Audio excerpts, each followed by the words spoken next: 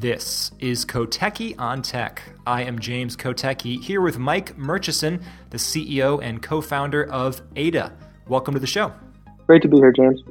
Okay, so Mike, Ada is a chatbot company, broadly defined. So let's start with a definition. What is a chatbot in 2019? And is that definition shifting? Is it different than maybe it was a couple years ago? And is it different than it might be a couple years from now? A chatbot is an automated agent that responds to customers instantly in messaging and voice channels. And until recently, they've been pretty dumb. And what's changed in 2019 is they're starting to become a lot smarter. There are many bots now that will automate answers to basic questions. At Ada, we refer to those as informational experiences. And what's changing is that the experiences that bots can now power are becoming far more personalized. There's a wave of new bots that are starting to tap into data sources that formerly only human agents were accessing. So the bot experience is becoming much more personalized, much more sophisticated, and much more helpful. So it sounds like you're saying the chat experience is becoming, in some, much more human. So let's get right to the Turing test question. I'm sure you get that all the time. Sure. Let's just get that out of the way right up front. So, of course, the Turing test famously is the idea that if you're chatting with literally a chatbot, I mean, think that's how it was originally conceived. If you're chatting with a chatbot and you can't tell whether it's actually a person or not on the other end, then the computer has somehow passed some test of intelligence. I'll speak from the perspective of the customer service and customer experience world, which is where Ada focuses. And if you apply that lens, I think it's important to remember that transparency, especially in 2019, is an incredibly important component of delivering great customer service. So one of the things that our customers certainly believe in and pursue is a very transparent approach to the identity of a bot. That means being clear and upfront with your customers that you are speaking with a virtual agent, not a human agent. And that insight is really not that different from the way we approach customer service as humans. When you speak to an agent on the phone, a human agent on the phone, you want to know, what their role is within the company. You want to know, if they even work for the business, for example. So I think the idea around being clear with customers around the identity of a bot is a really, really important part of giving and delivering a great customer service experience. And so who are your customers typically? Do they have a lot of different industries that you work with that you're providing this software to? Yeah, we work with most large B2C industries. So telecom, banking, airlines, hospitality businesses.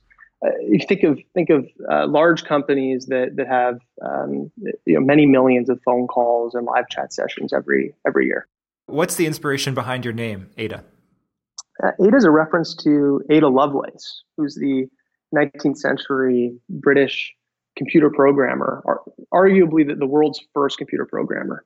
And so we thought it was important to build our company in her name, and we recently celebrated Ada Lovelace Day. It was a big moment here at our company. You see what you're doing as kind of pioneering something significantly new here? Yeah, we do.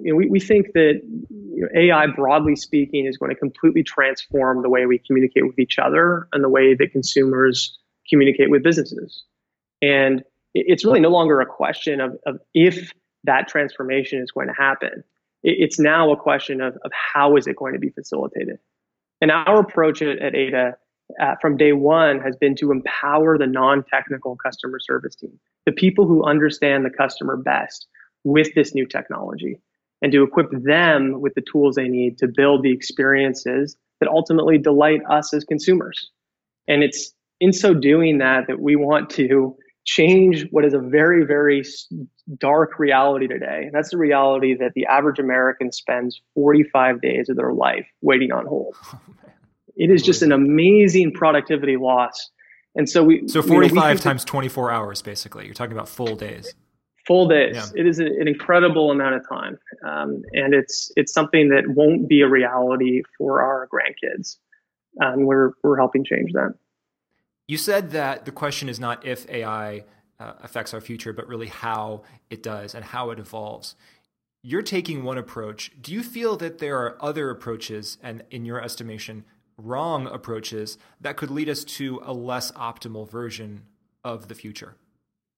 Yes, I do. There are some approaches out there that believe that the right way for AI to enter business consumer communication or customer service more broadly is through IT. That this is a technical solution, that the technology is what matters most. We spoke about before the show a little bit about how many buzzwords are alive and well and rampant, you could say, in this industry around the sophistication of AI, the noise versus the signal, what's real, what isn't. I think it's absolutely the wrong approach to introduce AI through your IT department. For AI to truly have the impact that we're talking about, it needs to be delivered and put in the hands of the people who empathize with your customer best. If you've spent any time in call centers, I certainly have. I've been an agent for a very long time myself. What you know is that your colleagues understand the customer pain point better than anyone. These are the people who are berated day in and day out. They know what's working about your company. They know what isn't. And it's them that are going to change the quality of your customer experience by leveraging this new technology. It's not going to be your engineering department directly. They certainly play a very important role in implementing the technology, but it needs to be an empowerment story that delivers this result. So the idea is that I can use Ada's interface as a completely non-technical person and populate that with answers and make changes based on feedback that I get from customers when they do actually chat in. And I never even have to know that much about the underlying technology or even necessarily think of it as AI. That's exactly right. The businesses that ultimately figure out how to get the most value out of the web in the earlier days, realize that it wasn't your HTML and CSS computer programmers that were going to unlock the value. It was your marketers, the people who understood how to communicate to your customers through this new medium. And the businesses that took away the complexity of empowering those marketers with this new technology were the ones that really helped spearhead this shift, that is certainly ubiquitous today. You mentioned you worked in a call center. What kind of calls were you answering? What were you doing? So the history of Ada is my co-founder, David, and I, we spent a very long time as agents for 7 different businesses at the same time, actually. We encountered this challenge of scaling customer service ourselves firsthand on a different business we were working on. And it led us to actually join a bunch of different companies as agents to experience the challenges really firsthand. And so, we were answering all sorts of different questions for many different businesses. And what we learned was that we could help with a lot of them. Actually, upwards of 80% of the inquiries we ourselves as new agents, new team members could help customers. And if we answered them quickly, we saw some very material impact on those businesses. That's what was sort of informed our approach with Ada and guided our philosophy of empowering the non-technical agent. Did the companies know you were there to do research for another business, or were you just kind of there as basically new employees like everybody else? We were there as new employees. We had a slightly different relationship in that we were paid on a per resolution basis. So they effectively said, you're welcome to join our team. We'd love to have you. We're gonna pay you for every customer you actually satisfy. It put a heavy incentive on us to figure out how to do that at scale. And we knew our technology was working when they continued to pay us and didn't realize that it wasn't we ourselves who were responding. It was the early incarnation of Ada. Oh my gosh. Okay. So you basically, So you were responding in chats at first manually, and then you figured out some software ways to be able to respond to that. And then you took that and made the business out of it. That's exactly right. Very clever. So in as much as you can tell, are there any macro trends about the kinds of things that work well in a chatbot? In 2019, people don't want to have to cater towards a business. They want the business to cater towards them. And we see this probably most with language. What a sophisticated bot allows you to do is actually greet and converse with a customer in their native tongue. They no longer have to speak English with you if that's not their first language. And is that translation ability, is that something that the customer has to do? Like they have to write answers in 100 different languages, or is the software able to translate it now to a level that's good enough where those conversations can happen automatically in other languages? Yeah, it's the latter. So our customers are managing their bots in one language, but they're Mm. deploying to over 100. Wow. And that excuse me, that presents some really unique new business opportunities when you think about expanding into new markets, tailoring your messaging to sub markets or sub segments. We're just at the beginning of what's going to be, I think, a whole new wave of personalization. We do think of bots, at least I think of bots as kind of text chat based interfaces, but you mentioned voice interaction at the beginning of this conversation.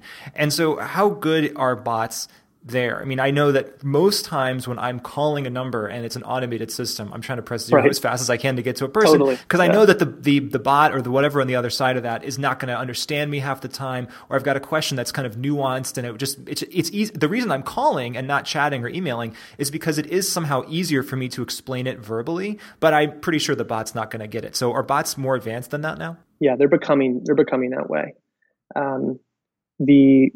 I definitely empathize with your experience. I think we all do when it comes to those outdated IVR systems that really are just blockers in front of people. Yeah. What's changing is because we've reached a tipping point with the sophistication and accuracy of NLP and new deep learning techniques. What's happening is this technology is actually becoming useful. We're starting to reach a phase where both in voice and in messaging, when you ask a question, odds are the technology will understand you and get you an answer far faster than a human would be able to. And what's cool is that if it can, because the technology is automating upwards of 80% of all conversations, the human agents are now better equipped to help you when the time is right. So the context is passed through to them. Your relationship with them. I'm sure you also have the experience of being passed on from manager to other manager and having to repeat your inquiry. That whole experience is going to disappear. It's the worst. And so, in many ways, automation is putting a premium on human empathy and human compassion, which in recent years I think has really been lost because there's been such an influx of call and email and live chat demand that humans just haven't been able to keep up. So how do you deal with what I assume is the criticism or the question that you get, because everybody has anything to do with artificial intelligence gets it in some form? Are you trying to replace people? You talk about freeing people up to do higher levels of work, and I totally understand that. But ultimately, as bots get better and better and better and carve out more and more and more human tasks, doesn't there eventually come a tipping point when you just don't need as many people doing this work, even if they are essential to doing a small sliver of it? So without a doubt, there are some companies who will elect to reduce the size of their agent workforces. There are other companies that elect to reinvest those savings in providing a deeper level of personalization, a deeper level of customer experience. One of the things that we're sort of most proud of and most excited about is the emergence of a new department and new roles, in fact, that are a byproduct of AI entering the customer service department. It's called ACX, Automated Customer Experience. So many of our clients, almost every one of our clients, they actually spin up new teams. And those people who occupy those teams are called ACX managers. They're the people who are now managing the bot experience, improving it over time, tracking the business results. And they're actually graduating out of the call center. These are typically among the top performing call center reps or agents who are now have AI titles.